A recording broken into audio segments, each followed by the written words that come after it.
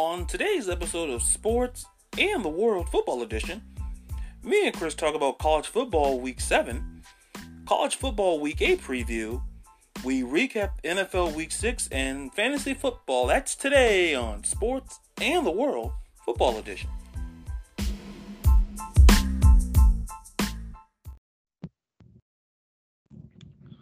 And welcome into Sports and the World Football Edition. I'm Ladarius. And I'm Chris. And if you're listening to us through Anchor, Apple or Google Podcasts, Spotify, Breaker, Overcast, Pocket Cast, or Radio Public, we truly do appreciate it. Social media is at Sports the World, both Twitter and Instagram. Sports and the World, the Facebook page with the ampersand for and. Check out the About tab. Listen to this episode and every episode. And how are you, my man? I'm hanging in there, man. How you doing? I'm doing good. You're probably doing better than me. But I got 4 letters for that.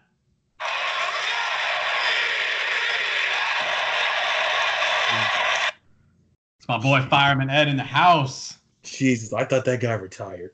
No, he's still fucking clicking, man. When you beat the Cowboys, it is a great day. I don't care what team it is. Oh my god! But we're gonna go into that. That it threw me off. I'm not gonna lie, folks. But I want to lead in with the college football week 7. I think this was probably one of the better. This was probably the better week of football games so far. And give me your thoughts on the college football week 7.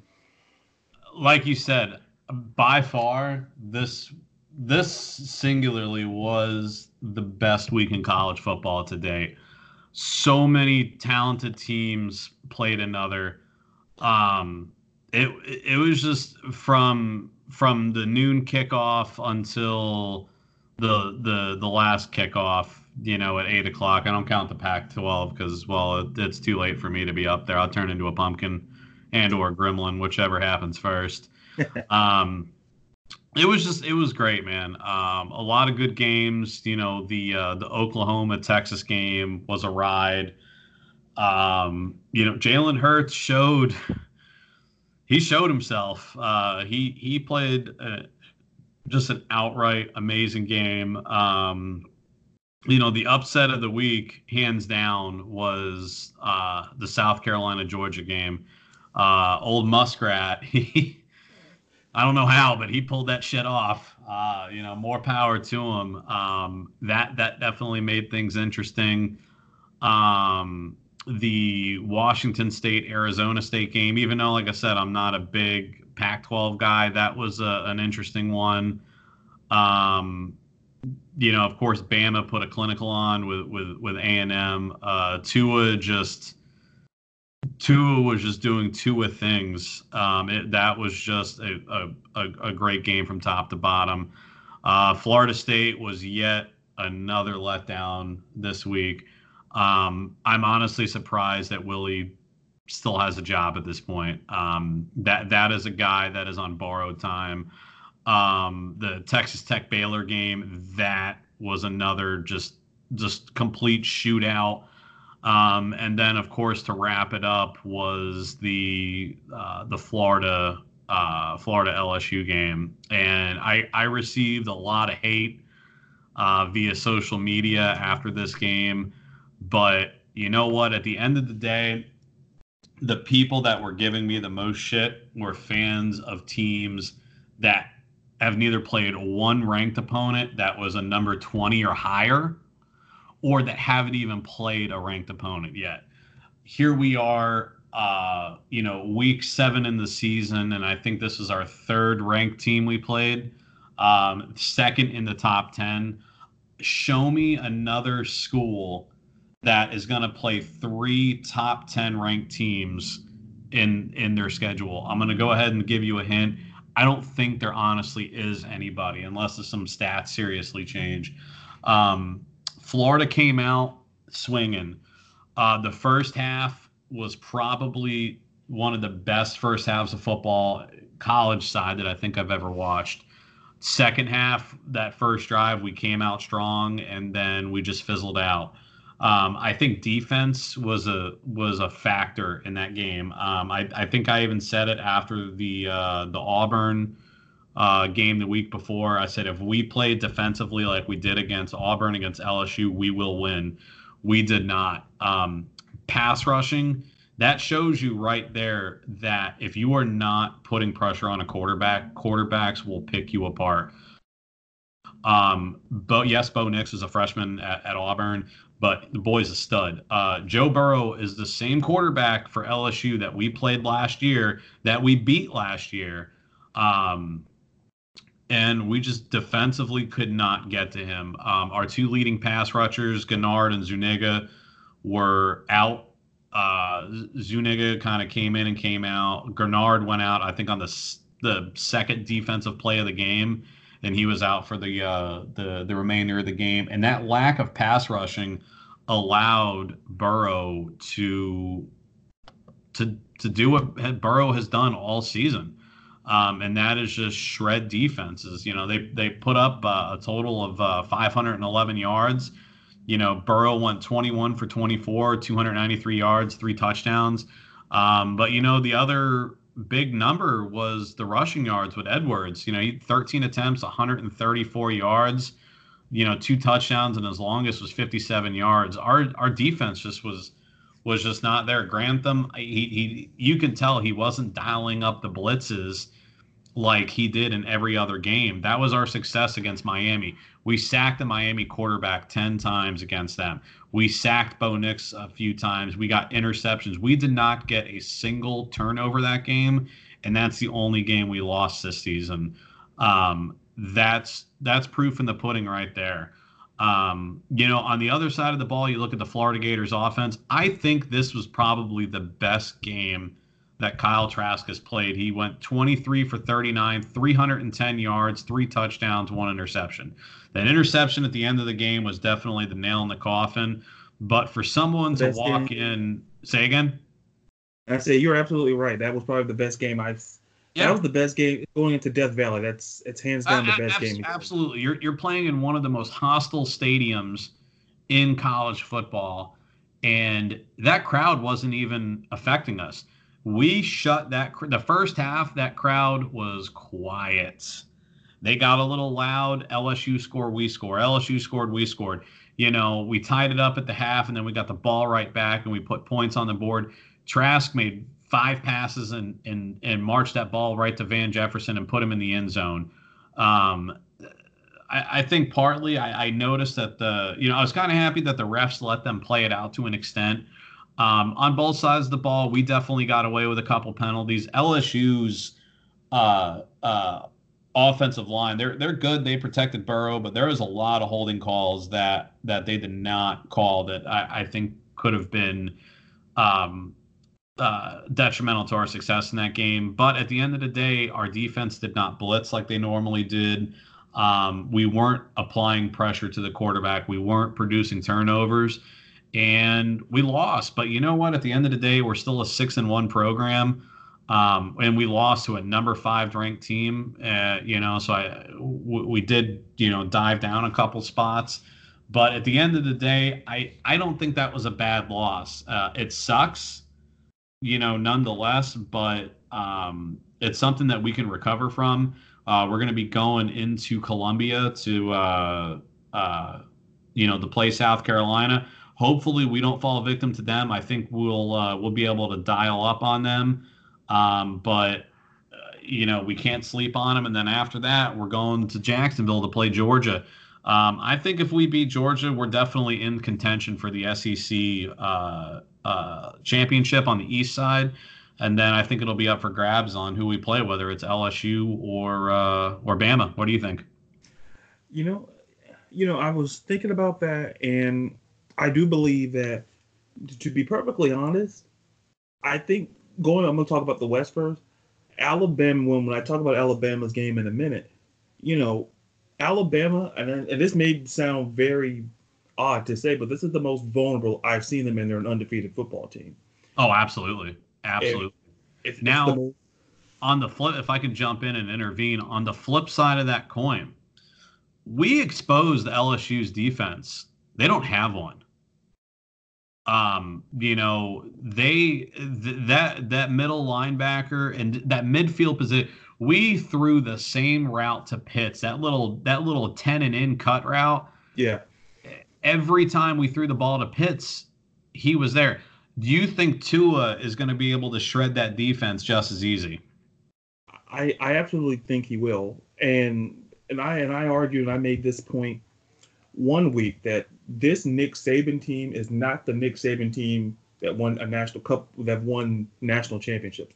This is a team that's quarterback dependent. This is a team that really, honestly, Najee Harris is great, but listen, it's Jerry Jeudy, it's Henry Ruggs, it's the passing game. Tua has put up. Nick Saban has only had his time in Alabama 5 games of 400 or more yards passing. 3 of those belong to Tua, and Nick Saban's been there since 2007.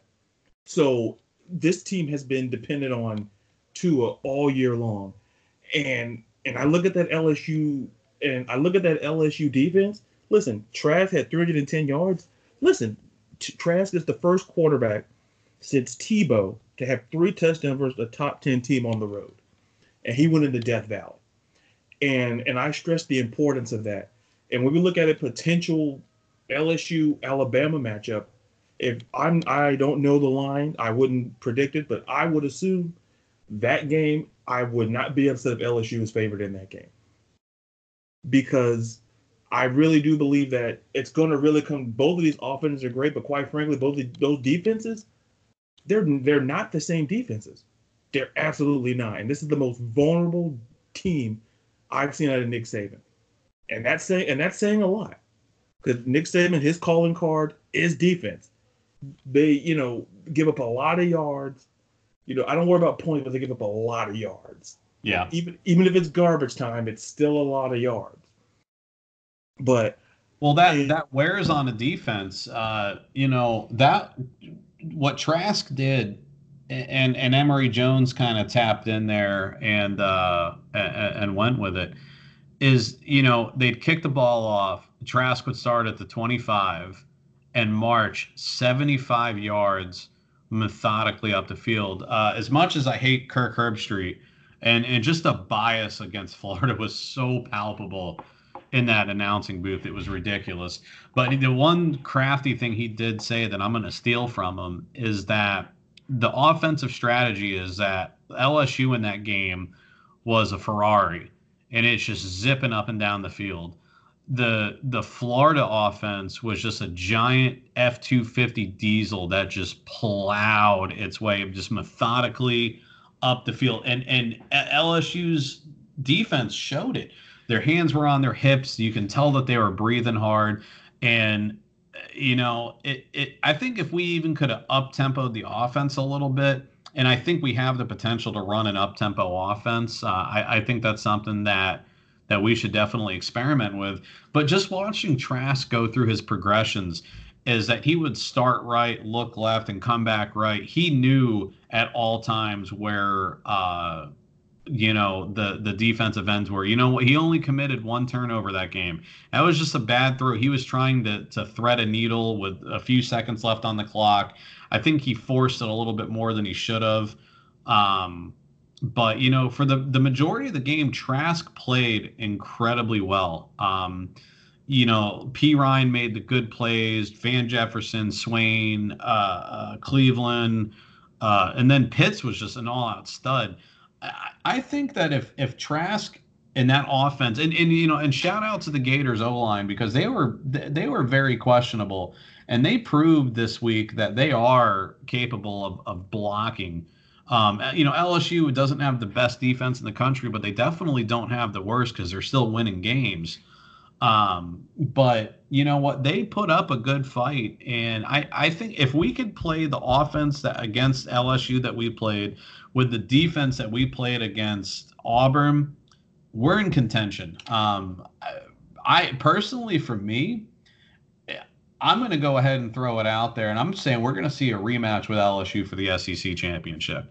Well, that's bold, and and that, to me, that is very feasible, because, like I said, Alabama, and people are saying, why are you saying about a top? They look vulnerable. They look very vulnerable. This team ain't running the ball. It's Tua or bust.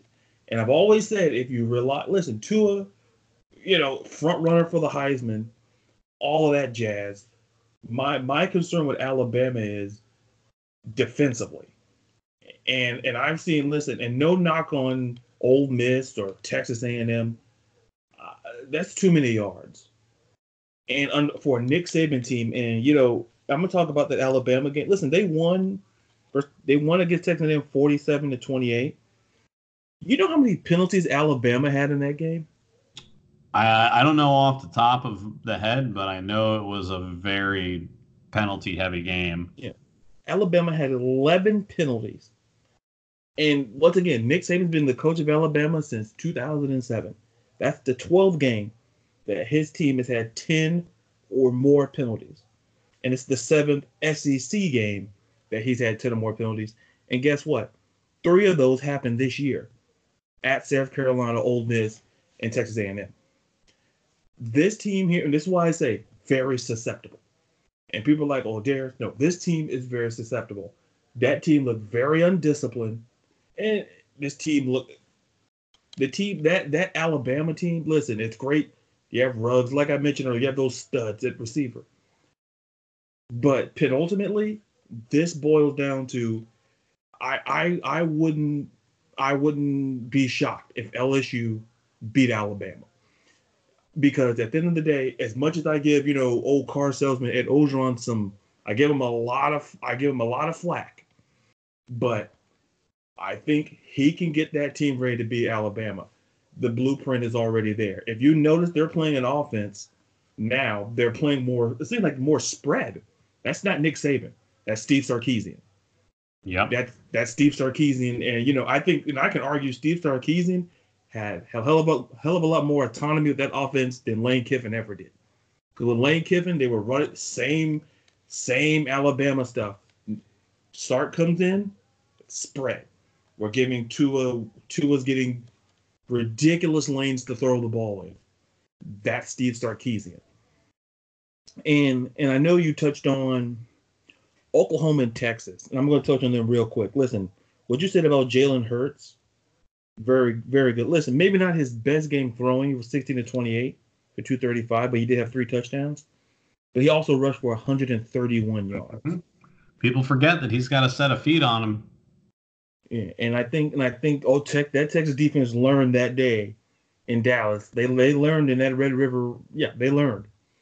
And listen, I'm gonna give a shout out to Oklahoma's defense. We know the Big 12. When you think of Big 12, you don't think of defense. You don't.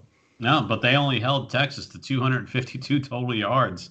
and I'm like, and Alex Grit, the defensive coordinator, they also had 9 sacks. Yeah. And I'm like, when you fire, listen, it wasn't popular to fire, Mike Stoops. It wasn't popular, but it had to be done because that Oklahoma defense last year was garbage. You could drive 10 garbage trucks through there. Oh, absolutely. It was that bad. And listen, I'm not going to sit there and listen, with Texas, listen, the biggest concern with Texas is, look, they punted the ball 7 times. Oklahoma only punted twice the whole game. Yeah. And to me, that was in the close games. You look for numbers that are close.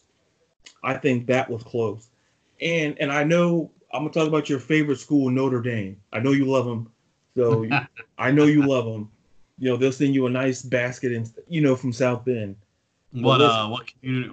Oh yeah, they played. They actually played a decent team. They played SoCal this weekend. Yeah, AKA the Clay Helton firing tour, because. Yep. that dude, listen, the Grateful Dead had their tour. Clay Helton might be grateful that his coaching career is dead. And look, that game shouldn't have been close. But what separates, listen, if I told you USC only had 1 penalty the whole game, didn't have a single turnover, they didn't have 1 single turnover, but they allowed 308 yards and 2 touchdowns rushing. That was the difference. Notre Dame just outran the hell out of the USC's defense. Yep. And that's the 11. Yeah. And they just completely outran him. And I saw that game and I said, Notre Dame can run the ball. Notre Dame can run. Listen, Ian Book didn't have the greatest game. And Brian Kelly, I said it. I said, listen, hang up your whistle if you can't beat USC. He beat USC. Yep. Yeah, no, what's it? Jones Jr., he had 25 attempts for 176 yards? Yeah. I mean, that's just, when you got a running back that, when you put over 100 yards, that's bad. When you put almost 200, that is scary. Yeah, and you're like, and I look at USC and I go back to this. Clay Helton is probably in the same boat as Willie Taggart. But what I will say before I talk about that debacle, that wasn't a football game and for Clemson.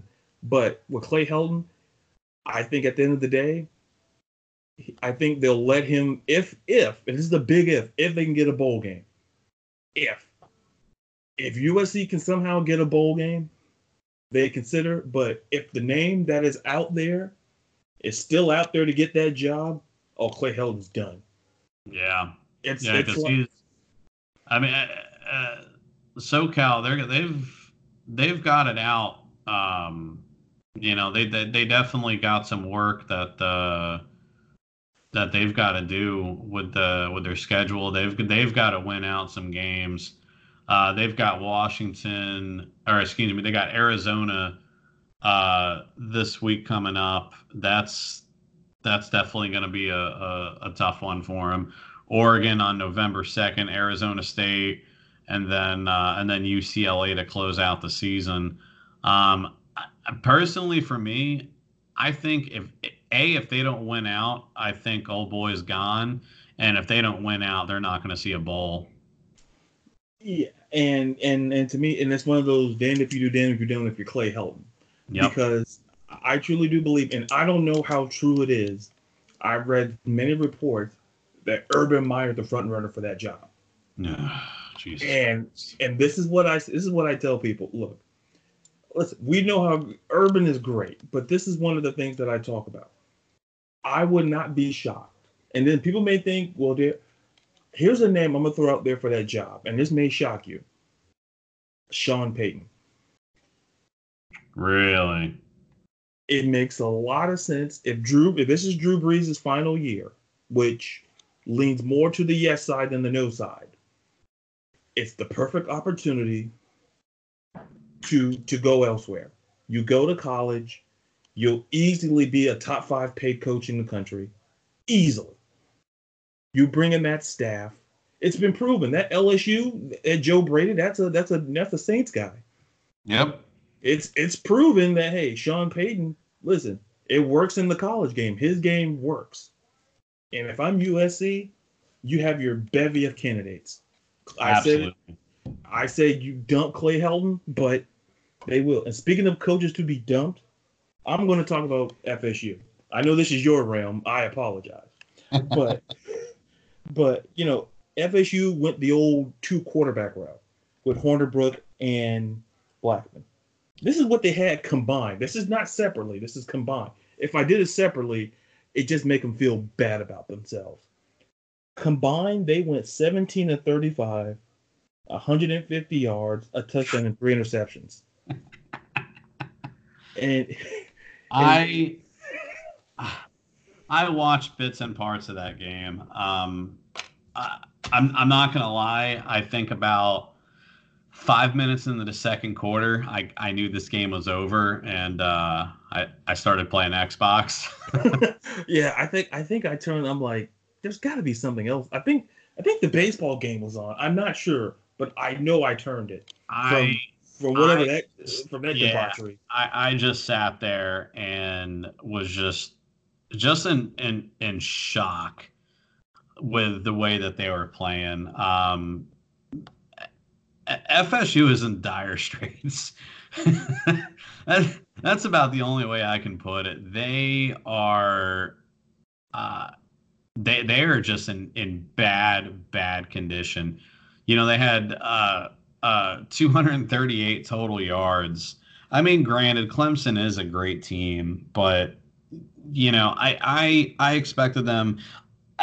part of me, I wanted them to win just because that would screw, because I had this giant uh, epiphany that somehow we would beat LSU and that Clemson would lose, and then we would be able to jump and be in the top four and be in the playoff talk. So at that point we would have to be, to beat a number 5 team. Georgia lost, and I was like, oh shit, this could actually work out.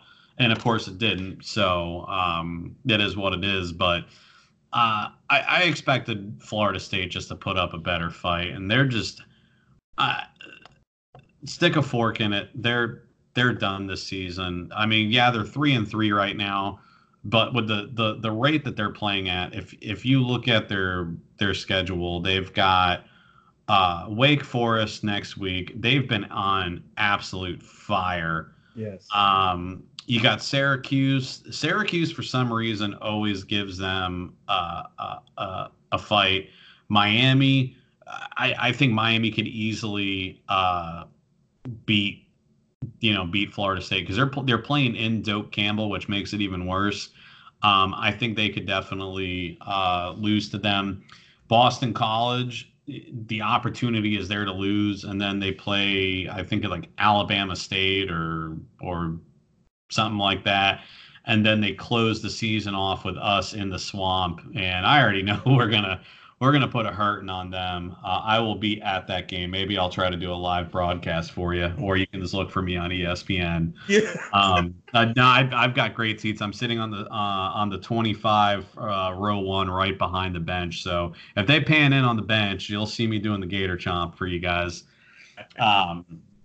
But yeah, Florida State. I think at this point, I could honestly see them losing out every single game the rest of the season, minus the Alabama State game. And even that game, they might. I think beat Alabama State. Yeah. I don't want to trash them that bad. Like I said, I'm trying not to be biased and try to show. And I've even showed some support to Florida State the past couple games, but Taggart has dug them a grave that I don't think they're going to be able to get out of until they get rid of him. Yeah. And, and I'll just say it before I move on and talk about South Carolina, Georgia. What I say about Willie Taggart is, and I think I may have talked about this on another episode, Willie Taggart has shown he does not belong at a Power 5 school. He can coach. Absolutely not. He can co-coach at the conference. He can go coach the Mountain West. He can go literally anywhere else. This is the opportunity. He's at a program. And he did a lot. He did great with less, and now you're in a position to do more with a greater talent pool. And my biggest concern with Willie Taggart from the very beginning is that when they hired it, I'm like, they just settled for this dude. I really do believe that he was not their first choice. He was not. I believe they thought they could get a bigger name, and that's fun when you're a Power 5 school. Yeah, and you're FSU. Yeah, that makes sense. But listen, we're 18 games into this, and quite frankly, this dude can't break 500. And when you talk about that game against Louisiana Monroe, that game to me said to me, okay, this guy's done. If you need overtime to beat UL Monroe, and no disrespect to those fine folks in Louisiana Monroe, but if you need overtime for that, you're in deep shit. It's over. And speaking of overtime, South Carolina goes into Athens with a big win. And I'm not going to lie. I was on my phone, and I have the ESPN app, and I heard the do-do-do, do-do-do, and I wasn't thinking, like, it goes off. And I looked like, oh, South Carolina is setting up to what? And I naturally, I just sat there on my phone, and I was just amazed, and I saw the game-winning field goal. And you could hear the hushed tones in that stadium. You could hear 10,000 pins drop in that stadium. And it was that bad. And listen, if I'm Georgia, let me tell you what's wrong with Georgia. You know why Georgia lost that game? And people can sit there and say, I'll tell you why Georgia lost. Jake Fromm threw the ball 51 times. Yep. They do not do well the more that he throws. That has been statistically proven. Yeah, because they're 2-5 when he throws the ball more than 30 times. He's Yeah, like he went what 295 yards, 1 touchdown, and 3 interceptions. yeah, he's literally the Dak Prescott of college football. When you don't throw the ball, and I'll get to when we talk about the NFL, Jake Fromm has no business throwing the ball 30 times, just like Dak. You have a running game. You have a stable of running backs. Swift. Listen, they were able to run the football, but for some reason, Kirby Smart thought it was opposite day and said, "Let me make Jake Fromm think he's Joe Burrow," and it's not possible. And you know what I think it was too, if I could jump in absolutely. And say something. I think they got complacent. I think that they saw a 3-3, or at the time a 2-3 South Carolina team that really hasn't played well all season, and I think they got complacent on it. And again, this is where I'm going to argue why the SEC is the best conference. And people, I got into it again on goddamn Facebook about it. Yeah, I saw that. Is that people are arguing, oh, the SEC is just overrated. No, it's just that even our bottom end teams, the South. Now, granted, yes, Vanderbilt is complete shit. Yeah, they lost to UNLV. That's Old Miss is shit. Tennessee is on its way to becoming shit. But your South Carolina, your Mississippi State, your Texas A&M, your Mizzou's, these oddball schools. Are they a national caliber team? Absolutely not. But if you look at the rest of the conferences, the Big 12, if you ask the average person, hey, name me 4 teams out of the Big 12, they're going to say Texas, Oklahoma, and they're not going to be able to name it.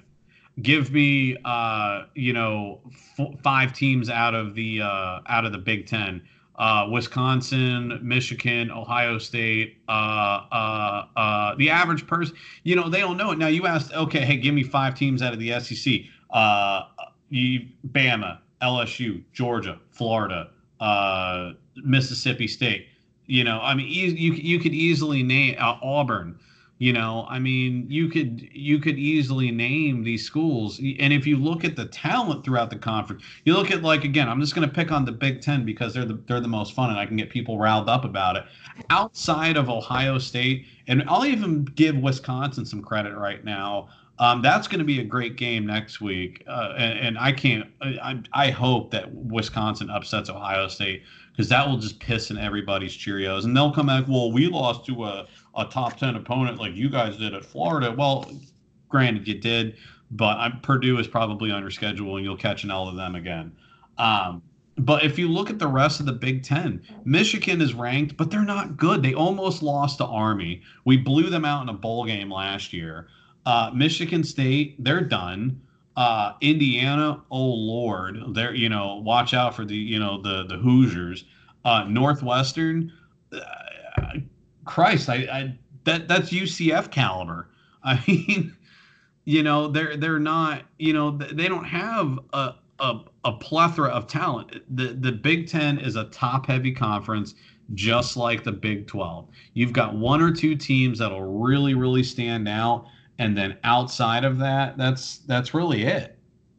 Compared to even the ACC, but even then right now, because Florida State's just shit in the bed. The ACC had a pretty diverse talent base, but you look at the Pac-12, it's really Arizona State, maybe Oregon, but even then that's questionable. And then you look at the SEC, we've got the most ranked teams in the top 25, definitely the most in the top 10. It's hard to argue stats, and I can go on and on about this. and the one of the things that one of the things that I will say is this: I'll defend the Big Ten in this regard. And what I always said about the Big Ten is that I was the first guy to say, "Oh, Michigan." Listen, Michigan, after that Wisconsin game, I sold my stock. Quicker than Martha Stewart. Okay, I sold my stock. Told you. Really, I sold my stock. because what I saw from Michigan to me, and listen, and and shifting into talking about week 8. Listen, they got to go at Happy Valley, and listen, Harbaugh's 3-1 there, but once again, my greater concern was that Iowa game. Listen, how do you justify? And this is what I say about Jim Harbaugh. Jim Harbaugh, and this may sound like complete, nonsense. Harbaugh is one of those dudes, and I think he's just bored with college. I think he wants to go back to the NFL. I think he does, and you know what? I think there's a strong chance that he will, because when he was a coach, he wasn't fired because he was terrible. He was fired because he can wear on you. He can wear on you like some itchy fabric. He wears on people. Same thing with, why do you think John Gruden didn't get a job for 10 years? Not because he was, John Gruden is garbage, but the point is that you can wear on people. But I think with Michigan, I just don't think he wants to be there. He took it because it was really the only top job available. And nobody in the pros wanted to hire him for whatever reason, because he wears on people. And when I look at them play, I'm like, they play lethargic. Shea Patterson has clearly underperformed. I can argue Shea Patterson, is a top. He should probably be a top 3 quarterback in the Big Ten, and he's playing like garbage. Yeah. You transfer Tommy Stevens at Penn State, outplaying him. You got another transfer over at Ohio State at that, or should I say that school in Columbus, outplaying you. It makes no sense. And what I say about Michigan is, listen, Michigan, they can run. Listen, they play the Illinois team. And I love Lovie Smith, but they got the doors ran off of them when they went to Champaign. And I said, in this game, Penn State in the Big Ten, Penn State is second in defense. Listen, they only give up 8 points a game.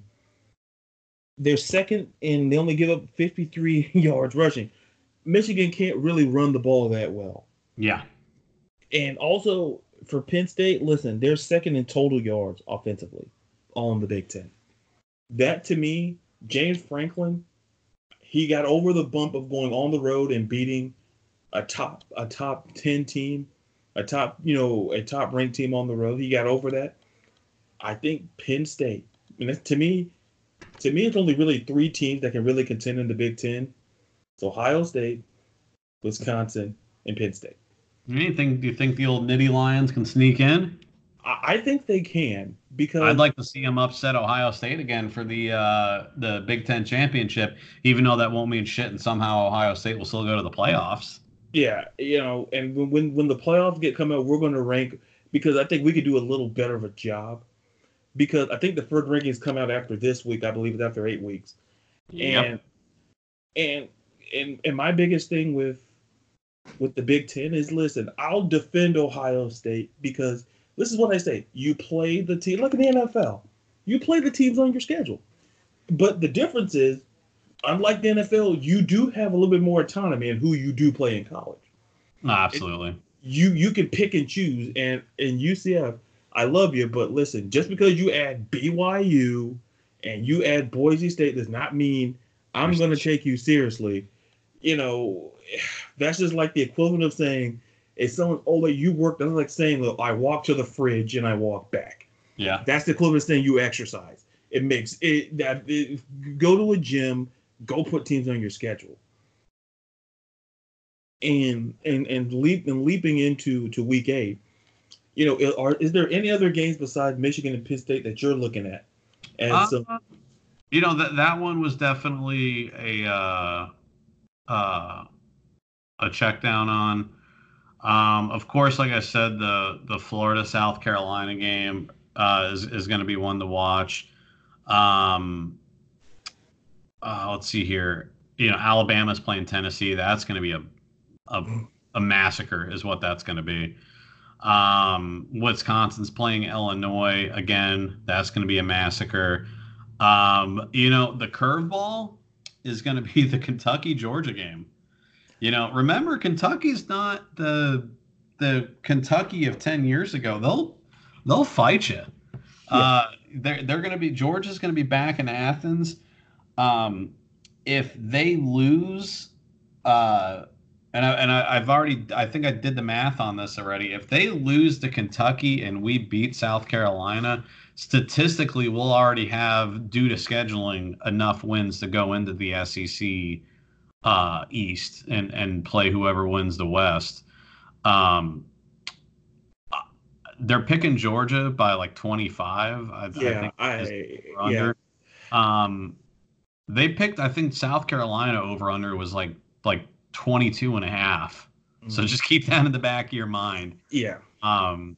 Watch for Kentucky. The other game that's actually got my interest is the Oregon and Washington game. Yeah, I saw that too.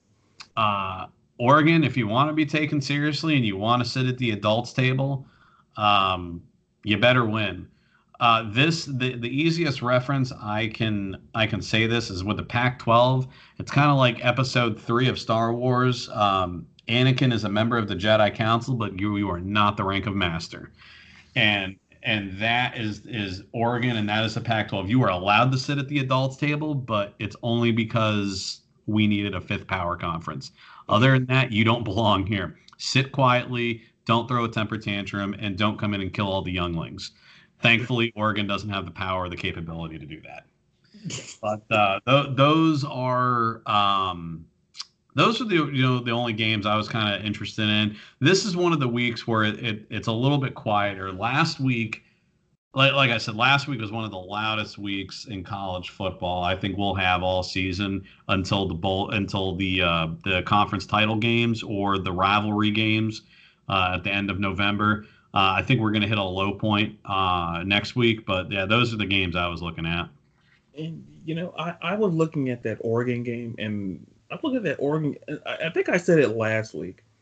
Oregon may have the best defense in the Pac-12. And that's like what I said about Oklahoma. You don't believe it when it rolls off your tongue, but statistically, it is. And listen, I ripped into Oregon and I said Oregon cannot play defense. They're playing defense, and they're playing. This is the biggest test. If they can get by, and this is a huge if they can get by Washington, I don't see any other way that they don't play in the Pac-12 championship game. Agreed. And now saying that you've got the best defense in the Pac-12, it's like saying you're the tallest Oompa Loompa. I think I would be. You're still short. Yeah. If I walk in, so where do I sign up, guys? Son of a bitch. And to me, like I said, once again, I don't think the winner of this conference is going to play a role in the title when it comes up in the college football playoff. But I think it goes down the road. And one of the things that I talk about, speaking of conferences, that I think, like I said, I'm going back to the Big 12. I want to talk about Baylor. And I think we hit on Baylor earlier. Listen, that was a hell of a win they did against Texas Tech. Absolutely. Who's not a slouch. Baylor, folks, I'm telling you, Baylor plays Oklahoma and Texas on their schedule left. So if by some stretch Texas lost, if some way they can beat Oklahoma, which nobody has figured out how to do, even in Jalen Hurts' worst game, they still win because now they have a defense. Baylor, they're playing an Oklahoma State team that's very sneaky. They're very, very sneaky, especially at home. Well, Oklahoma State, they probably arguably behind maybe Jonathan Taylor, maybe the best running back in the country, and Chuba Hubbard, or I call him Chubba Hubba. Listen, who's first in rushing in the country. He's second in rush touchdowns, and he's first in yards from scrimmage with over 1,100. That's, sneaky good. And I haven't talked about their quarterback. Mike Gundy. For those who know Mike Gundy, he's a grown man and he's 40. Just in case people who didn't know that. He's a grown man and he's 40. One of the best sports rants I've ever heard in my life. Going back to Baylor has a defense. Listen, their defensive tackle, he's tied for first in the country with 9 sacks. They're third in the Big 12 in opposing rushing yards. They only give up 113. Listen, that game could be very good. Very good. And speaking of games that could be very good, listen, Duke and Virginia. Look, it's the ACC, and this is specifically for the Coastal Division.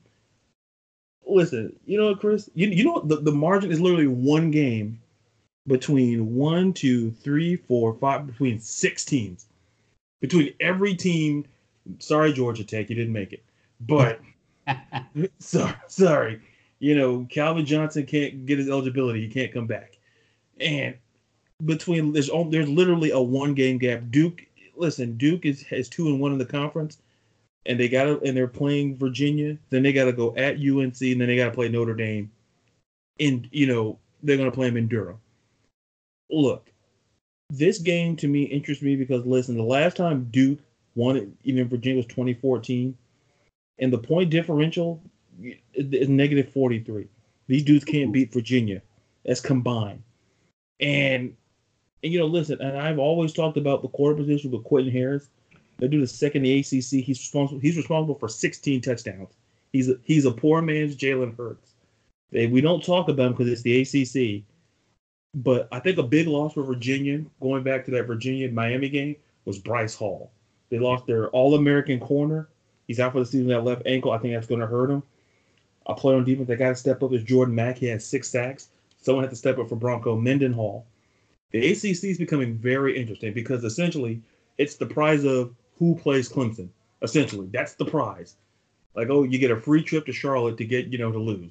So, but listen, it's a free trip. But so that game intrigues me. And listen, Texas A&M and Ole Miss intrigues me because Texas A&M, I don't know if you agree with me on this. Listen, could I make the point? Yes, their schedule is hard. But could I also make the point that they're kind of sliding? Listen, and I can argue. Listen, their schedule is tough. Listen, SEC. Listen, when you play Alabama just by itself, yeah, it's tough. And then it's tough. And Auburn. So when you play that all alone, listen, this is what Jimbo. Listen, he took the money. This is why you're paying the big money to do. Because look, Texas A&M. Listen. The upside is that, listen, they're young and they're going to be good in the road because 10 of their 23 touchdowns this year are by freshmen, by true freshmen. So Jimbo has talent. He can recruit. No one could say, Florida State, that dude could recruit. He can recruit. So he has a future there. But for Ole Miss, this is how bad Ole Miss is. This is the same Ole Miss team that almost beat Cal in the Pac-12. And this is why I think you feel the way that you do about the Pac-12. Because if Ole Miss, bottom tier Ole Miss could beat Cal. Could almost beat Cal. That's all you need to know, America. Exactly. Ole Miss. Chris, how many teams are in the SEC? What's it? 14? 14. Do you know where Ole Miss is ranked in opposing points per game? Jesus Christ, probably 13th. Oh, yeah, get around the head, buddy. They're 13th. No shit. They give up 27 points. And if you know who's the bottom, it's pretty easy to figure that out, too. So, yeah, this is true. And with Ole Miss, defensively, listen, they got great tackle. They got a great defense. But listen, Texas A&M, they kind of need this game. Because they're not out of it. I'm not going to say, it's just kind of like, when people feel about, winning an Oscar, you don't have a shot. It's like the Meryl Streep. Meryl Streep every year, she gets nominated every year. She's nominated 20 times. She only has 3 Oscars. So it's kind of like that. It's going to be like that in the SEC where you're going to get close, but Alabama's going to be like that. They're going to be like that Jennifer Lawrence. They're going to just keep winning the Oscars. They're going to keep winning. They're going to keep winning. And I told somebody that stat and they couldn't believe it. I said Jennifer Lawrence is not even 30 and has just one less Oscar than Meryl Streep. It's because she has all those nudes that got leaked on the internet, man. That's she could play fucking Helen Keller and not say a word the whole movie, and I'd still want to see it. And I hope there's bonus features in that movie. But those guys are in that theater for 6 hours. Listen, we enjoy art. So, but Now we see, and once again, now we're film critics, folks. We can do everything. And I want to just briefly talk about UF and South Carolina because you hit it on the head a lot with this game here, because this could easily be misconstrued as a trap game. But with Florida, I think Florida's up, and that loss, I think I'm not going to say it kind of helped them because now they're on their game, and I think South Carolina may be riding that high from that Georgia win. They're riding that high because listen, UF is still ninth in the country in sacks, but listen, they only have 6 in the last 3 games. But when you consider playing LSU and Auburn, and 2, and the remaining 4 came against Townsend. But just alone the last between LSU and Auburn, we only had 2 sacks. And I think you alluded to that point. And I said when you don't have Zuniga and you don't have Grenard, you don't have your bookends, that could be a problem. It was clearly visible. It's a very simple concept. It works in football. It works in the UFC. It works in baseball or even basketball for whoever gives a shit about that sport. If you put pressure on somebody, they are not going to perform. We put a ton of pressure on the Miami quarterback. He flaked. Tennessee and Kentucky, Townsend, Auburn. We created turnovers. If you notice, we've lost 1 game and we didn't get 1 turnover. That is not a coincidence. Turnovers have been our key to success. Defense, and you and I were talking during the game, and I said that if we do not get a turnover, because it was LSU scored, we'd score. LSU scored, we scored. We got them on 1 3 and out, and that tied us at the half to get us the ball back, and then we scored, and that put us at the front of the foot race. And by doing that, LSU said, "Oh shit, now we have to come back," and they did. And we problem one is that Pitts was open on multiple plays. We stopped throwing to him. The matchup that Pitts and the corner that was guarding him, he had at least 6 inches of height on him, and I would say probably damn near 50 to 70 pounds on him. Mm-hmm. I mean, anytime he went up for the ball, it looked like Shaq versus Allen Iverson. The play calling changed. I think the one detrimental issue is that Trask was on such a high, and you pulled him out and put Emory Jones in, and Emory Jones went 3 and out. I think that really messed up the mojo and the tempo, and I think I think that costs, and then our defense just not getting the pressure on the quarterback. If you don't create tempo, you're not going to win. I actually just read a really good book that General Jim Mattis, the former Secretary of Defense, wrote in the Commandant of the Marine Corps. It's called Call Sign Chaos, and I recommend it for anybody that's in any type of management position in a company or getting ready to be in one, because it explains how the different steps of management from personnel to executive and so on and so forth. And one of the things that touched on the book is, in order to win, whether it's a war, and you can even translate it into football, is your operational tempo speed. If you can keep up a high tempo and keep the enemy, or in football, if you keep your opponent on their heels, you are reacting before they are acting. And that has been our success in every game, as our defense has been reacting before the offense could act. If the ball's being snapped on a shotgun play, and by the time the ball is in the quarterback's hands, he looks up and Grenard or Zuniga or Reese or damn Henderson is coming in from the secondary to drop the hammer on him, that quarterback's going to panic. He's not going to act properly. He's going to make a bad decision. And it was shown in that Auburn game. We put the pressure on Nix. They coughed the ball up left and right. We didn't do it to Burrow, and we lost. Defense, I think, definitely is gonna. That was a wake up call. Hopefully, Grenard's injury. I haven't seen anything on it on any of the Florida Gators social media outlets. I haven't seen anything on ESPN, so I'm guessing it's not a terrible injury. They said it was a high ankle sprain. I'm hoping he'll be back for South Carolina. In order to win, we need to pressure the quarterback.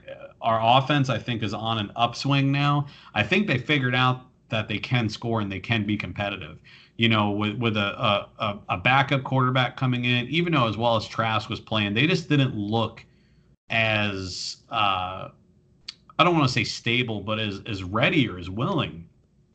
You know, everyone was concerned about how Trask would perform in Death Valley and that, you know, Dan Mullen was just going to keep him on a very tight leash. Dan Mullen just pulled his balls out. It's at South Park means Stan's dad having his balls in the wheelbarrow. He gave the ball to Trask. I mean, the dude aired it out like the second play of the game, you know, of the Gators' first offensive drive. I mean, Trask can throw the ball and he can do his checkdowns and he can manage the game. It's like we touched on from week one until right now. A quarterback is a head up position and he is a head up kind of guy. He proved he's not the most athletic, but him out there in that knee brace running and taking linebackers head on just to get a first down, he earned my respect on that. And I think he earned the team's respect. And you can tell that the offense played that much harder for him, that he would sacrifice himself to try to get a first down because the plays weren't open. Absolutely. And it's things that, you know, I talk about ad nauseum. And I talk about it ad nauseum on this podcast. The quarterback position is the most cerebral position in sports. It's a leadership position. I don't care if you're 6'6", you're built like Cam Newton. I don't care if you're built like John Elway. The difference between a John Elway and a Cam Newton is one's a Hall of Famer and one is, you know, goes to the Fashion Hall. That's the difference. I don't know what fashion mall he buys his shit from, but it is definitely no stores that I shop at. Listen, you see a guy. Look at Russell Wilson. He's what, 5'11"? Same thing with Drew Brees, 5'10", 5'11". According to the NFL, they are too short to be quarterback. Russell Wilson is one of the most intelligent people in the NFL right now, hands down. That man can read a defense a mile away and be able, again, react before action. Cam Newton's out there, and especially Cam Newton had a really good run. I don't know what the hell happened, but I think Helen Keller could go out there and read a defense before Cam can. I think he's in a rude awakening because they were saying that he's going to be able to come back the week out because they're on a bye week this week and they're coming back after, and they said that he's going to be eligible to play. I think Mr. Rivera might keep Allen in and bench Cam. Yeah, if you got a rookie that's putting up numbers and winning, it's hard to pull him out. You know what? And I think I talked about this. Correct me if I'm wrong. And I made the bold prediction that Cam Newton will not be a Carolina Panther this season. Yep. Yeah, you did. You did. And I said that for the reason that, look, and, you know, and that kind of transitions us. But before we transition, one more note on that UF South Carolina game. Listen, Florida is 16-1, where they're the only team ranked. The last time that we lost when we were ranked against South Carolina was 2005. That was Urban Meyer's first season. So that's a little nugget for you folks. I think we'll be in good hands against South Carolina. They're going to be on a high, and they're going to go out and try to stunt. And I think that's going to it's gonna mess with their heads. Like, oh, hey, we just beat Georgia. They're one of the best teams. I think Florida is going to come out and say, you know what, we just lost. It's not the end of the world, but we're going to come out and crush these people to pay the penance of LSU. You're going to see Trask air the ball out. Pitts is going to have a good game. Van Jefferson's going to have a good game. Defense, I think, will come back into perspective. Oh, excuse me there. Defense will come back in. We'll make the good stops, and we'll definitely win. And then that'll set us up nice and pretty going into Jacksonville against Georgia. And absolutely, you're absolutely right. And, you know, if you guys want to chime in on it, it's at Sports the World on both Twitter and Instagram. Sports the World on Facebook, Sports and the World, with the ampersand for A. Go to the About tab, listen to this episode and every episode. Check out our content. I put up some polls, put up some comments on there as well. And speaking of, you know, go back to the point about the quarterback position. I always stress this about I always say it's a neck-up situation. Cam Newton, and before we talk about that, I don't know if you can call it a game, that Carolina, that game in London. That was terrible. I'm like, listen, listen, it's bad enough we beat them for independence. That's one thing. Yeah, but we go over there and we give them that. It's kind of like, we'll keep the whole freedom thing. Yeah, I'm sorry, guys. It wasn't a fair trade. We're not gonna. Who do you think put on a worse performance? Florida State against Clemson or Tampa against Carolina? You know what? To be fair, the only reason why I'll sit here and say that it was Tampa is because, see, for Florida State, look, you're telling me that they always say two is better than one. That only works when it comes to snacks and to twins. Okay, and socks. And I can argue those were a pair of dirty socks over there at Florida State. Those socks were dirty. You had two quarterbacks. And none of them were. Listen, Trevor Lawrence outscored the both of them. Trevor Lawrence went 17 to 25. He had 170 yards, all by himself. And yeah. I'm like, Jesus. And then the game in England? Oh, my God. Yeah. I don't know how many times I got to rip into Jameis Winston. He played terrible. He played terrible. And if you're Jameis Winston, listen, Christian McCaffrey didn't have his best game, but look, he still had a couple of touchdowns. So that let me further know you can, like Stewart's the late great, Booyah. Like, listen, folks, the way I saw Carolina's defense was playing like a bunch of booyah. Like booyah. Everyone has an interception. I think that got me 25 points last week in fantasy. I mean, good Lord. Cam Newton had 5 interceptions he threw. The thing with Cam Newton, he's not a bad quarterback. I talked a lot of shit about him when he played at Florida State. He was a great quarterback there. Even coming into the league, I don't know what happened last week, but that was by far, I think, and the thing is he went 30 for 54 and threw for 400 yards, but still had 5 interceptions. Yeah. Chris Godwin was a godsend to him, 10 receptions at 151 yards.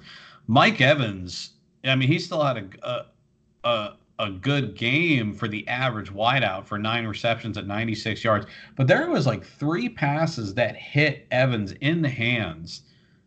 And as a receiver in the NFL, if you can put your hands on the ball, you better bring the son of a bitch down. What do you say? It hit me in the hands, coach. What do I do? You don't have whopper hands. You're not the guy from Scary Movie. Use my strong hand. You are Mike fucking Evans. And you're going to tell me, come on, man. And then on top of that, I don't know if Tampa Bay knows this, but you have to have an offensive line to protect your quarterback. Yeah. It's a strange concept, and I know that.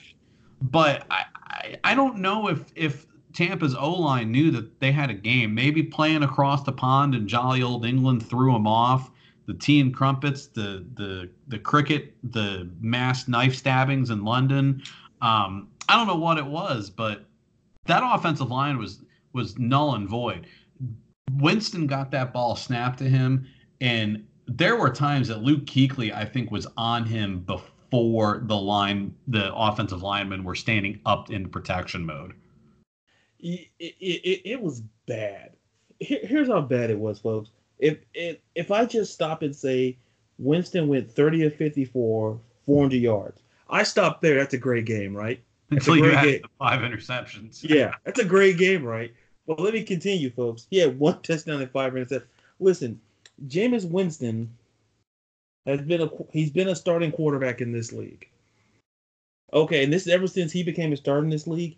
That's his 5th game with 3 interceptions and at least a touchdown with 0 to no touchdowns. Who has more than who has more than Jameis in a stretch? Enlighten me. It's Scam Newton. Scam Newton had 6 between 2015 and 2017. He had 6 games like that. So going into the draft, Jalen Hurts is going in, possibly Tua, maybe Burrow. Yeah. Do you think Tampa Bay parts ways with old crab legs and goes after some fresh blood? Yeah, if Bruce Arians wants to keep his job, you got to get rid of Jameis. Be- Yeah. Because and I talk about this because me and my old man, I'll talk to my old man and we'll call and I talk about this with him. I come over and I talk to him. And I tell him this quarterback draft is deep. Okay, if you're a quarterback in this league and you're struggling the least, watch your job watch your because someone job. is going to take it from you. Because I said, and this is the thing, if you, how long? James has been a quarterback in this league, what, 5 years? Yep. And you're telling me in 5 years, he has five. This is his fifth game with 3 interceptions or more, and in 0 to 1 touchdowns. Scam Newton is the only one who had a streak like that between 2015 and 2017. Folks, those two dudes will not have jobs. Listen, what I will say is this: Cam Newton has value in the trade market. That I will say, simply because when he's not shopping online and Lane Bryant, the dude can play. Dude be looking like Medea. and I think I talked about it. If the NFL had a play with Medea, that's Medea, Yeah. and you can book whoever else. Just call me for the casting, because this dude ain't committed to playing quarterback. When Kyle Allen is Cam Newton is 0-8 in his last 8 starts. Why if you're a Ron Rivera, you're a smart dude. Listen, your job. Listen, bench him because you have Kyle Allen.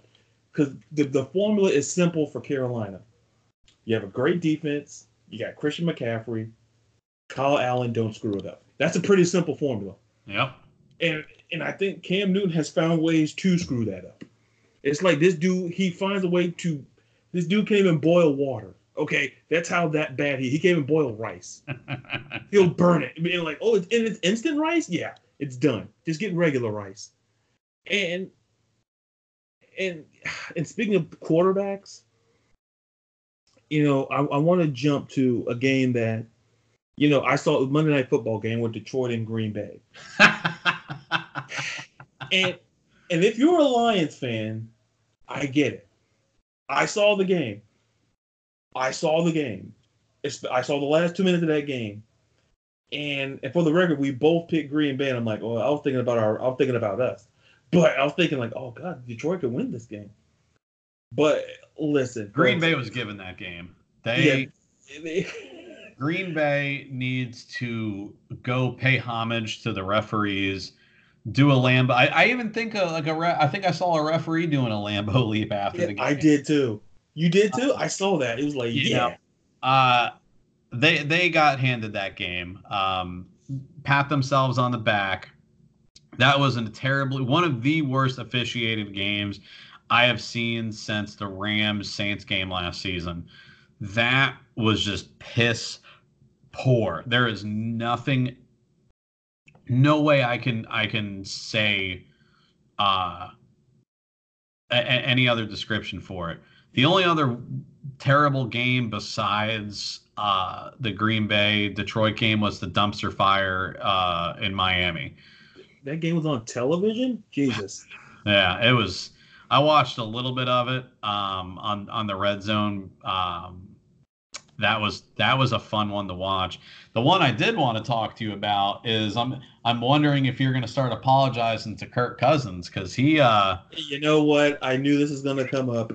When I did the notes, I said, this is a true story. I did the notes. I said I finished up my the work I had to do today, and I said work on my notes. I got to Kirk Cousins. I'm like, listen. I'm going to sit there. I'm going to take it this way. He owes me a thank you. I'll spin it around. He owes me a thank you.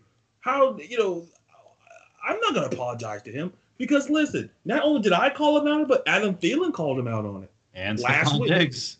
And Stephon Diggs. So, apparently, and this is a true story, me, Diggs, and Thielen, listen, I flew out to Minnesota. Listen, we went to Mall of America, and we sat down. We had a bunch of corn dogs, and we run the roller coaster. And we talked about Kirk Cousins.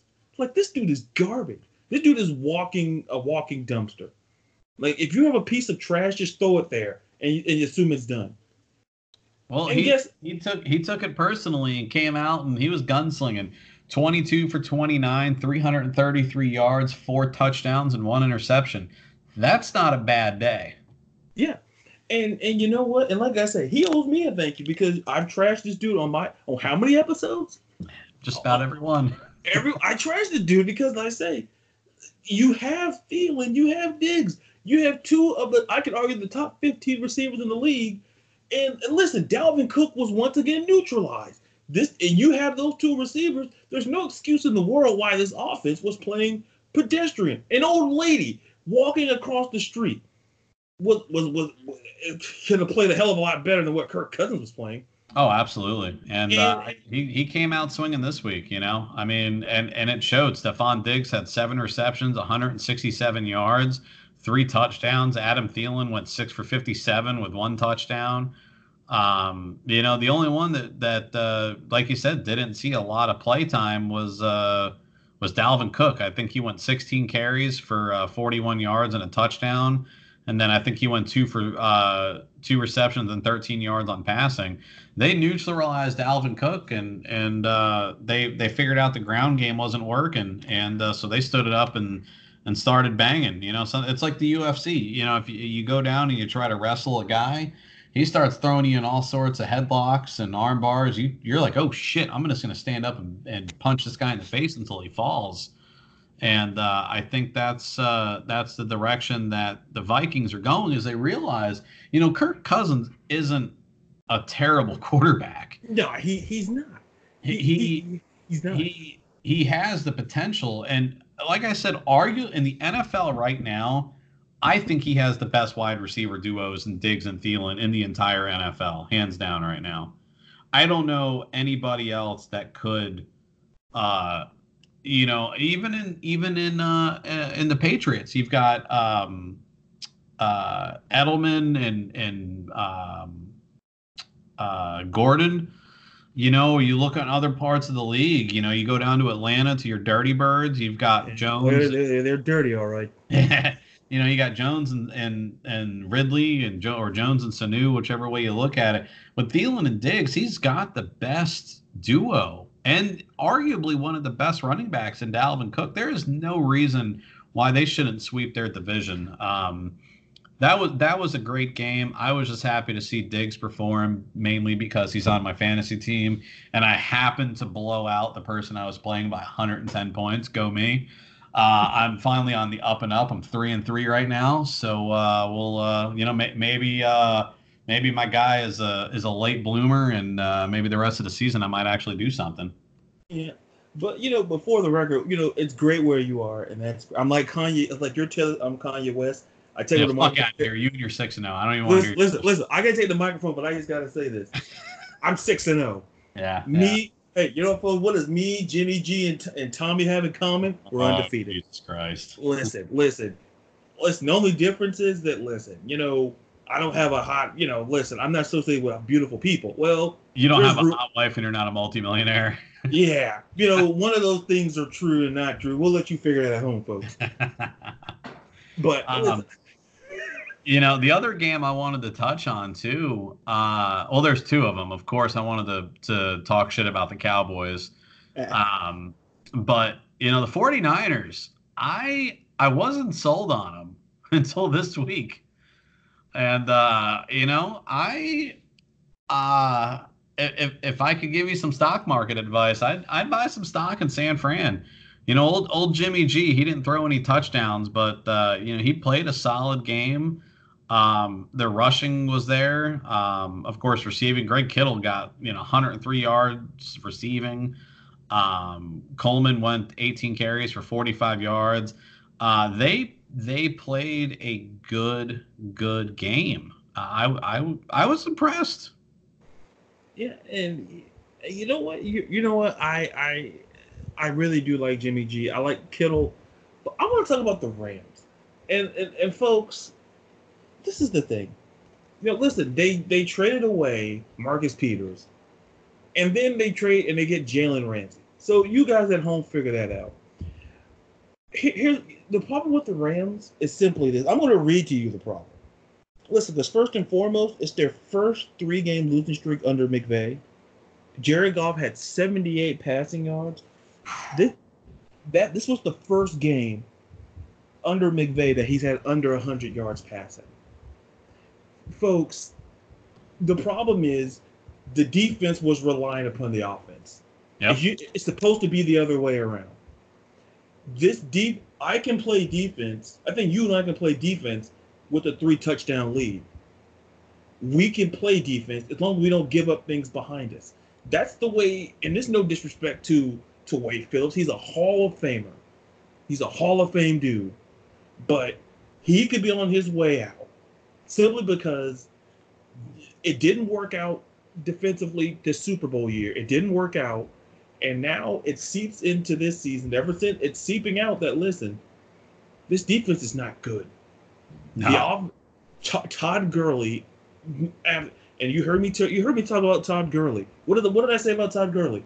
His health would go the direction of this team. Look at his health. Jared Goff has to be a pitcher. He has to throw the equivalent of 10 innings because he has no running game. He has to throw multiple attempts. For God's sakes, this dude threw 69 attempts against Tampa Bay a couple of weeks ago. That's not Jared Goff's game. There's no support. And if I'm Sean McVay, listen, you could end up being the third best team in your division behind San Fran and Seattle. And don't sleep on Arizona, which, I love them any other week. I didn't like them this week. I didn't like them last week. But, folks, if you're a Rams fan, you should be concerned. And you should also be concerned about that other team you have in LA if people didn't know they existed. Those Chargers. How do you lose a game, folks? Let's if you don't mind, Chris, I just need to say a couple of things here.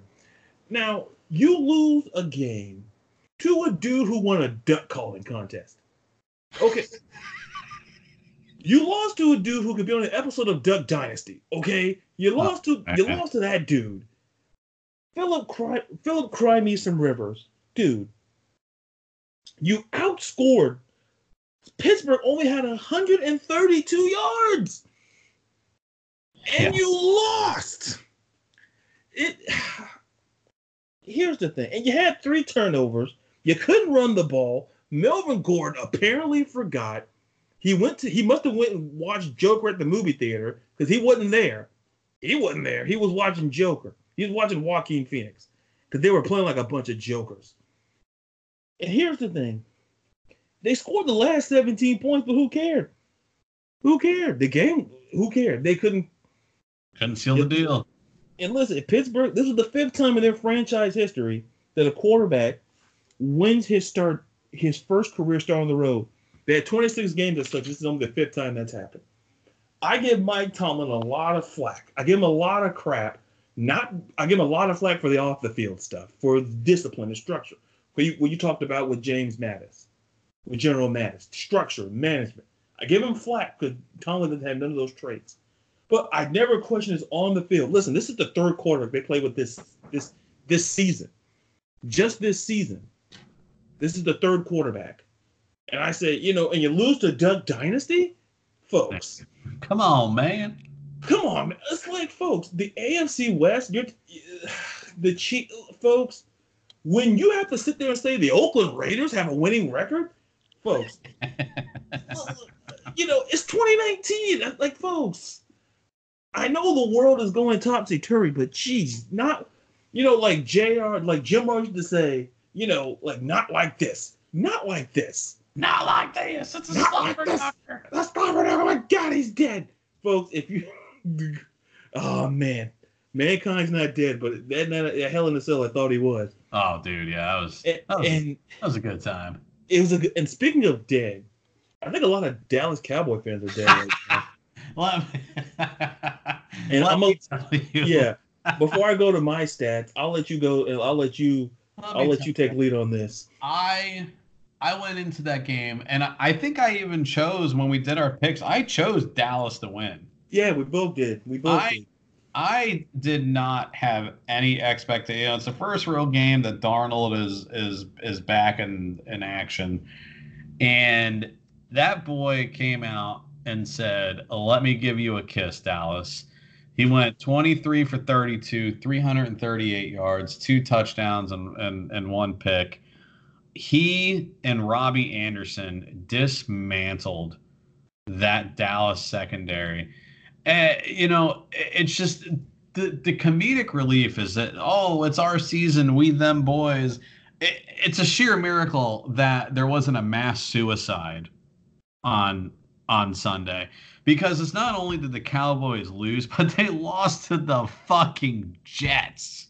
Of all of the dumpster fires in the NFL, there's 3 dumpster fires. There is the Redskins, the Dolphins, and the Jets. Those are the 3 dumpster fires in the NFL right now. And Dallas, you lost. You ain't them boys. You're not America's team. This ain't your year. Take your jean shorts, your Nike high tops, and your faded Emmitt Smith jerseys, turn them some bitches sideways, and stick them straight up your candy ass. You lost to the fucking Jets. Jets, Jets. That's all I've got to say. I'm just glad we were able to sneak wrestling in. I'm gonna give you a stat, Chris. And since 1991, teams are 90-1 when they win time of possession, total yards, have 25 or more first downs, and most importantly, they have at least 10 or more conversions on third down. Do you want to know what team lost in that one? I'm going to go ahead and say the Dallas Cowboys. Yeah. It's 1991. That's the surest thing in, folks. It's like Mariano Rivera in the 9th inning, sure. It's like MJ with the ball, the last play of the game, a sure thing. Like, folks, how do you lose? And Jerry, you could lose 4 in a row because you got to play Philly Sunday night. Folks, listen, I'm not going to sit there and heavily bash Dallas, but I'm going to tell you who I'm going to blame, and it's Jason Garrett. He needs to go. That is one guy. I don't understand how that guy still has a job. If there was any person in any organization, a professional sports organization, a doctor's office, the stock market, goddamn Home Depot, if you are just that terrible at your job, how do you keep it? Does he have nudes of Jerry Jones? He probably, I mean, that's the only thing I could think of. He has to have blackmail on the Jones family. That is the only way that this man can keep his job. He makes the worst play calling decisions, and he just does the stupidest things year in and year out. And this dude somehow still has a job. I promise you, if I pulled the shit that he pulled in my career, in my company, my ass would be unemployed so fast. I'd be hanging out in the unemployment line with what's his face, Antonio Brown. God bless Garrett. Garrett is like what's his face that went to Arizona and got like $20 million and hasn't even played. Shit, what's his name? You know who I'm talking. I can't believe I can't remember his name right now. But I know you talk. Yeah, I can't. His name's not coming. Yeah, it just shows how unimportant he is. It'll come back to me. Yeah. But yeah, like he is the king skater. He can skate through his job and just completely be terrible at it and somehow still be employed Monday morning. God bless him for doing it. I don't know how he does. Here's the thing with Jason Garrett. And this is the thing where people are like, well, here's the thing with Jason. Here's the thing. It's a new play caller, Kellen Moore, who was a backup. Listen, Kellen Moore was a great quarterback at Boise State. He also played for Dallas, so that's how he got the job. Nepotism, man. So here's the perspective. The New York listen, I'm not gonna call the New York Football Giants. The New York Football Jets took a lead on the Dallas Cowboys, and yet Dallas still had a chance to win this football game. They still had a chance, and this is where I look at Jason Garrett. He was too busy clapping and not focusing. Listen, you let Sam Darnold came back from mono. From mono. And balled the fuck out. And all of a sudden your defense, oh, but we played great in the second half. Okay, folks. That's just like saying if you're a pitcher, you pitch a hell of a game. Well, you pitched great the first 3 innings. Yeah, we lost because he got shelled in the last 3. So it doesn't matter. That's what's wrong with Dallas. This team gets off to slow starts, and they play catch up, and they're not built to play catch up. Their offense is not built. And when Amari Cooper went out of the game, they just weren't the same team. And like I always say, and you've heard me say this, and I'll say it again, this team is Zeke Elliott's team. This ain't Dak's team, because you know why I say that? Dak is now 2-4. We throw the ball over 40 times. Listen, that's why I say he's like Jake Fromm in Georgia. Listen, you have a running game. You have a great defense. Didn't that sound familiar? Like, oh yeah, the University of Georgia. Same concept. You have no business chucking the ball 40 times a game. You don't. There's zero excuses. And Jason Garrett, and this is what I say. And if you don't fire Jason Garrett, I think Jason Garrett can coach somewhere else, but not the Dallas Cowboys. I don't think he could be a head coach. I think he needs to be some type of coordinator. I don't see him. He's not head coach quality.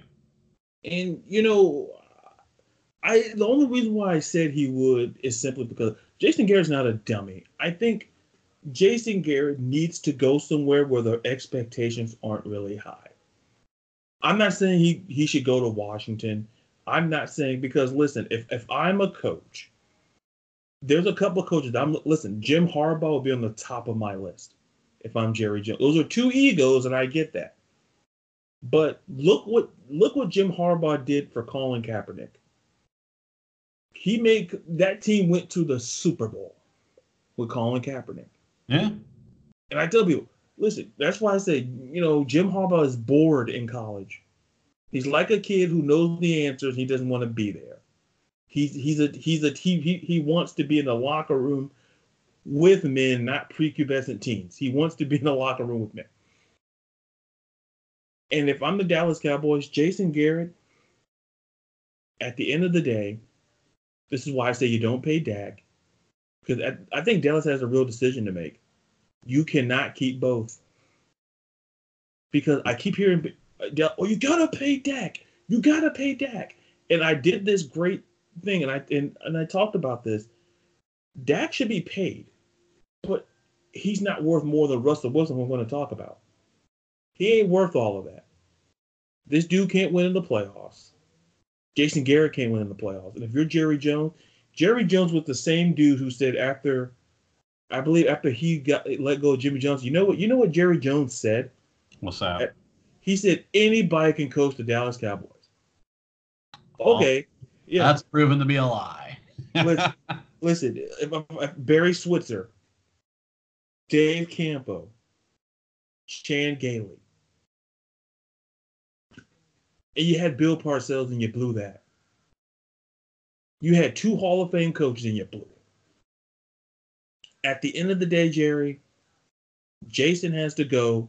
You need to spend money because at the end of the day, you're no closer. I could argue and make this point right now.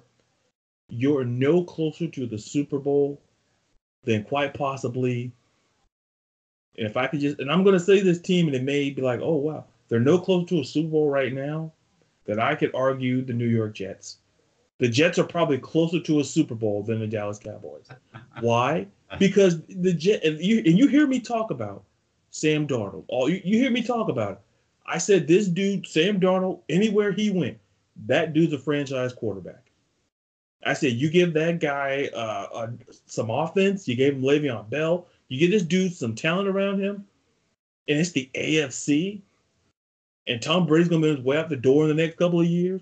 So you got to contend with, sure you got Mahomes and you got Watson, but I say at the end of the day, the Jets are closer to a Super Bowl, and I may get flack for that on social media for saying that, but the Dallas Cowboys, they're not showing me. You don't lose 3 straight.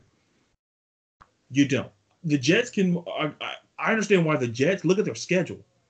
That makes sense, but you lost to a team whose quarterback, whose thumb is hurt. You lost to Teddy Bridgewater, okay, and you lost to Sam Darnold, and you might lose to Carson Wentz. Folks, I don't want to hear excuses. If I'm the Dallas Cowboys right now, listen, I'll say it once and I'll say it again. Jason Garrett, you got to fire him. Yep. You can't defend it. You can't defend it. And speaking of things you can't defend, I want to talk about Seattle and Cleveland. Russell Wilson, and I want to talk about this real quick. And I want to talk about Russell Wilson real quick. That dude, he's an MVP candidate. Listen, hands down. Listen, 23 of 33, 295, 2 touchdowns. He ran the ball 9 times, and he got a touchdown. Baker Mayfield, once again, 22 of 37, 249, 1 touchdown, 3 interceptions. The Cleveland defense didn't get a sack. Myles Garrett, Olivier Vernon, nothing. It's the turnover game. If you just continuously just puke up the ball, this is what happens. There is literally no rocket science required. If you are causing that many turnovers, you're not going to win a game. That's just that's just hands down. Baker, you can tell he's young. He's got a talent loaded team. Like we discussed that I think last week or the week before. He's got one of the best receivers in the NFL. He's got one of the best running backs in the NFL. He's got weapons.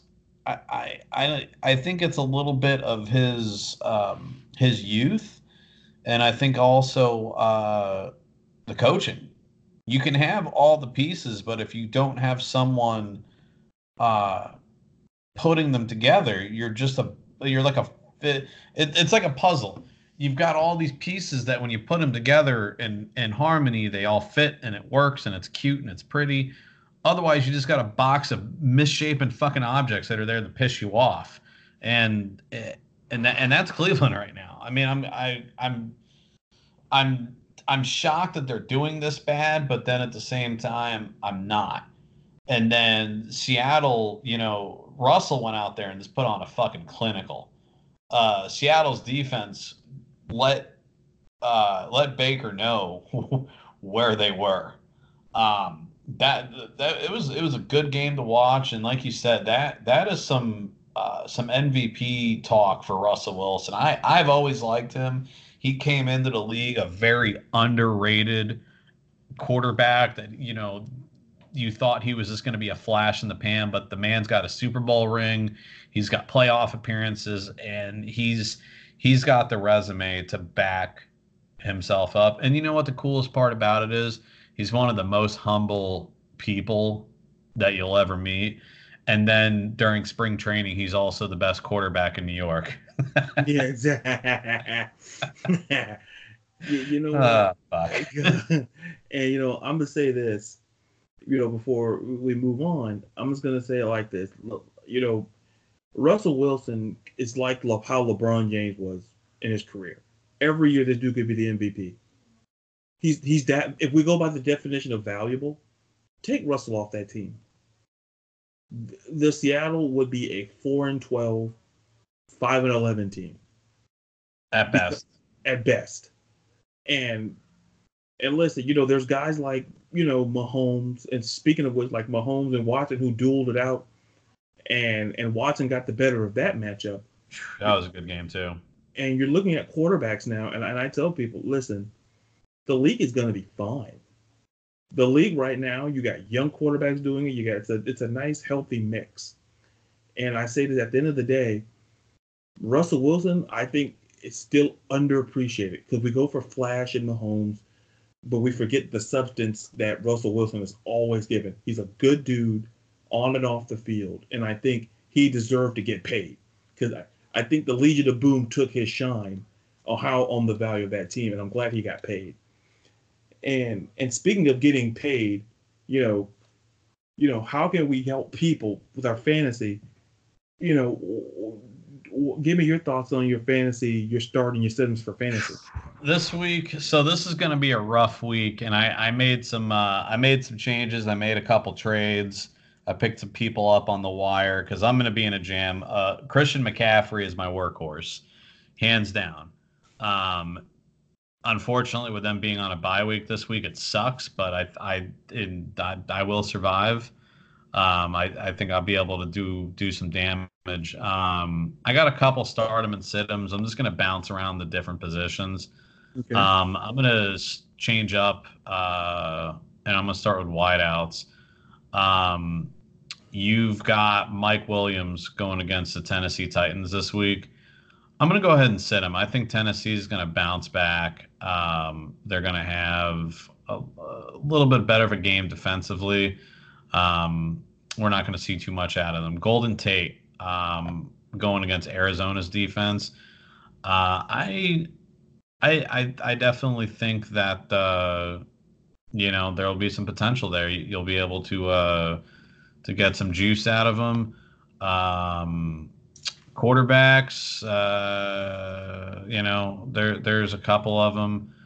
Hold on, my notes I got it saved on my computer here, and I'm getting in the la screen.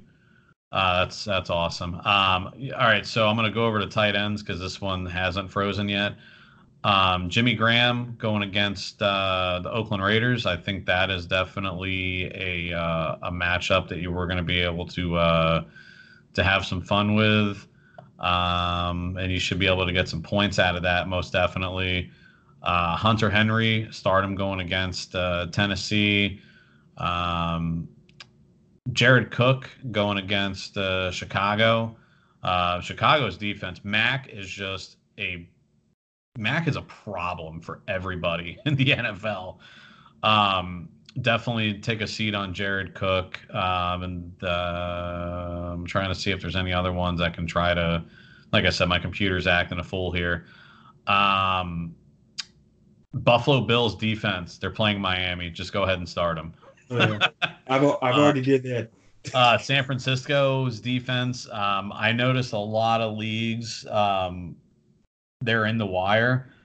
They're playing Washington. Get them. Baltimore going against Seattle. I would definitely sit Baltimore's defense. The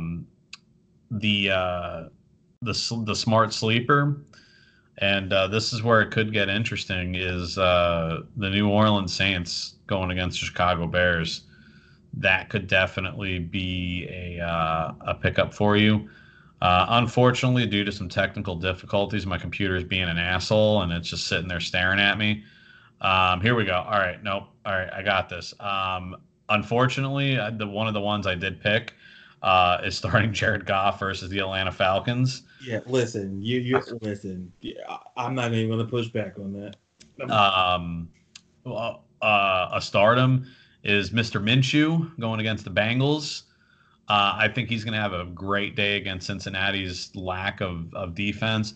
And then the sit-em alert on the quarterback is Matthew Stafford. Sit him against Minnesota. Minnesota's defense has been fire lately. I would not put that man against that defense. You will be in for a bad day. If you're in a jam, let's say your quarterback is on a bye week and you've got like a heavy quarterback like a Russell Wilson or Matt Ryan or just any successful quarterback. A lot of people don't have Josh Allen in their league. He is only 49% owned according to Yahoo.com. So there's a good chance, unless if you're playing in like a 16-man or above league, that Josh Allen's going to be available, and he's playing Miami, so we already know how that's going to go. So yeah, that's about it. The only other one I have for like a smart sleeper that you can possibly go after is Jamal Williams going against Oakland. Oakland's run defense is just terrible. I think he could be something that you could pick up. And then, of course, I would definitely start Derrick Henry versus the Chargers defense because, again, the Chargers, their defensive front is just terrible, and I expect Henry to have a big game against them. I couldn't agree. Listen, the Jared Goff thing is right. We're 30th in our pass defense. I agree on that. But another quarterback that really interests me, and I think, and people may say this may come as a shock, but I would say Jacoby Brissett versus Houston. And once again, it's those situations that if you're in a pinch, get him. But I do believe that Houston, because listen, they gave up a bunch of yards to Matt Ryan. So 2 weeks ago, their pass defense is not great either. It's not as bad as Atlanta's. But if you need a quarterback who's on a bot, get Jacoby, get him. But but the two that really stick out to me, and especially that stuck out to me tight end wise, is that it's Evan Ingram. Evan Ingram playing Arizona. I actually picked him up in the waiver wire in our league. And you bum. I say you're playing an Arizona team. Once again, they give up a lot of. Austin Hooper had a great game. Austin Hooper had a great game last week. So I suggest picking him up. And also, once again, you have Austin Hooper start him. But, I don't know. I'm coming around. I didn't want to believe I'm coming around on Darren Waller for the Oakland Raiders. Yeah. I'm coming around because I'm hesitant because I know Green Bay is good, but I saw how Green Bay, Detroit kind of had the formula, because Detroit had two great tight ends. They had Hockenstein. So I think that works. And I think as far as defense, I think you covered it both. Buffalo, listen, I don't want to be that guy to tell you. But listen, New England versus the Jets, I tell people, be cautious. Because I think the Jets, they got Darnold. To me, people say, oh, well, start the page, start them. Be cautious because if they play like they played against Dallas and there's no letdown, I'd be cautious about starting New England. And like I say, Sam Darnold, like I always said, and I think you heard me say it a couple of weeks ago. I think you had asked me, he's a fantasy guy. And listen, again, Sam Darnold made me look good, while the Atlanta Falcons make me look like a jackass. But Sam Darnold made me look good. But before we get out of here, is there one last thing you want to say, my man? Yeah, we can kind of poke into our fantasy league real quick. I was looking at some of the league matchups, and oh yeah, I see you and CJ are going to be in a very, very close game. Are you? You finally might catch that first L of the season. Listen, I'm gonna fight the Belichick. Listen, this is a fun fact. I forgot who it was, but I traded Phillip Rivers for Kirk Cousins. And I hesitated, but I made the trade. And I'm like, because we know my feelings that I love Kirk Cousins a lot. But I was looking for a tight end because I was like, crap. And I look at the matchup. I think the one matchup that scares me going up against CJ is quite frankly my receiving core. I know I have Hopkins, Ridley, and Golladay. He has Lockett, Sutton, and Hill, but it's the matchups. Yeah. It's the matchups. Yeah, because Tyreek Hill is going to have a huge game against Denver. And I'm like, that's the matchup that scares me. And Golladay, he's playing Minnesota, but I look at my bench, and I'm like, I got Goodwin, but I got Devin Smith is somehow still on my roster. And I expect if I take an L, I wouldn't mind taking an L at this point because listen, I'd still have a 1 game lead. You'll still be in by far first place. Yeah, yeah. I can still, I'm not saying, I'm gonna be like, but I don't know. I won't dag down. I want to know who their matchup is. Because, oh my god. Yeah, that's my buddy Nate. He is having a bad game, bad season. He's actually playing my buddy Steven, which is Oh my the god. flapping. That's going to be a blowout. I'm actually playing Show Me Your TDs. So this could put me on the up and up. I'm in fifth place right now. This is going to be going against Amanda. She's in fourth, so I can start making and clawing my way into a possible playoff position. I started 0-3. I'm 3-3 right now in this league. My other league, I'm 4-2, and I'm in third place in that league. So I think I made some moves. I made a couple trades in both leagues. I picked up some people in the wire. We're going to see what happens. I think this week, this week was a little hard due to the fact that McCaffrey is on a bye week. That hurts me a little bit. He's kind of my stud, but I picked up a good trade, and I'm sure you'll get bored and look through the transaction history. So I started preying on the weak as any person with a chance to win can. I started preying on the weaker teams and start siphoning the rosters, and I think I might be in some competition here for the rest of the season. I'm excited. I think you are. My thing is that I put it out there. I need to get it. I traded away Hooper. I know that, but the cocky and confidence thing. But I needed to get a tight end, and I went and I picked up. The only one that I picked up of reason was Herndon from the Jets.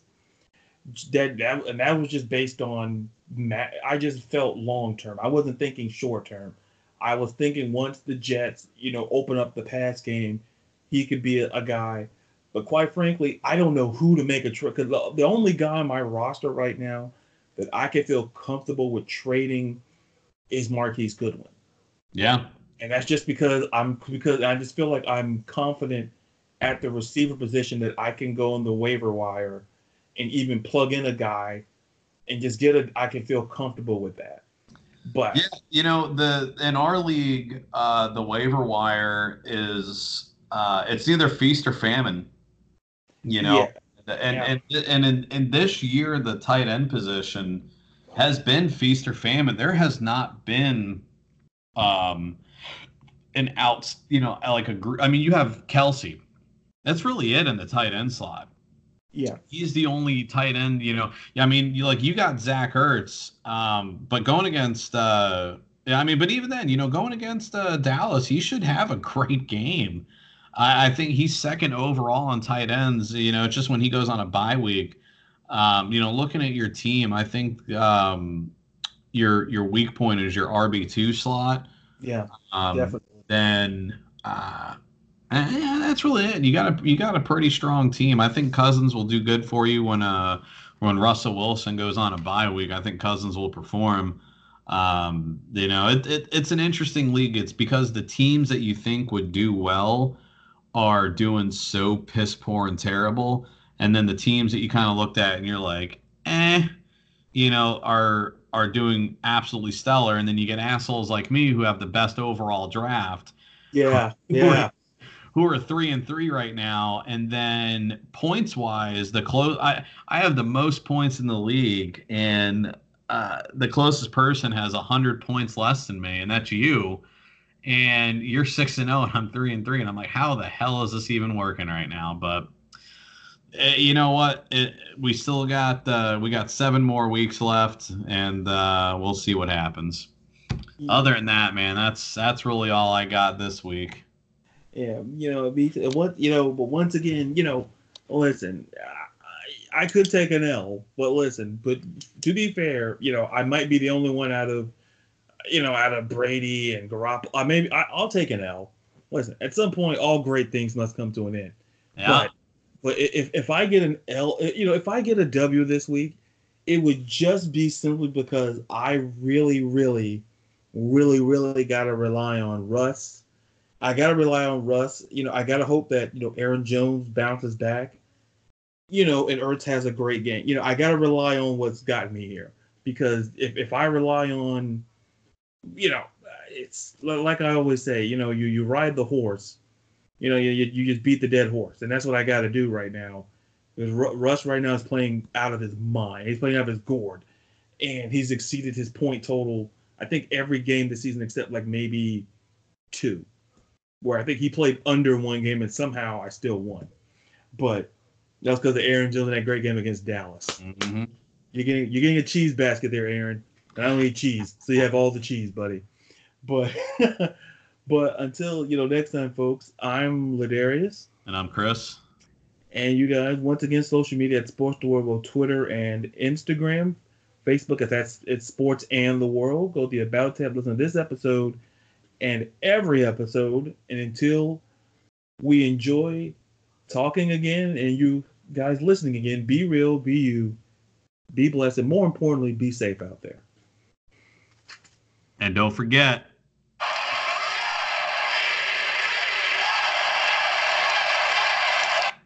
Thank you, guys.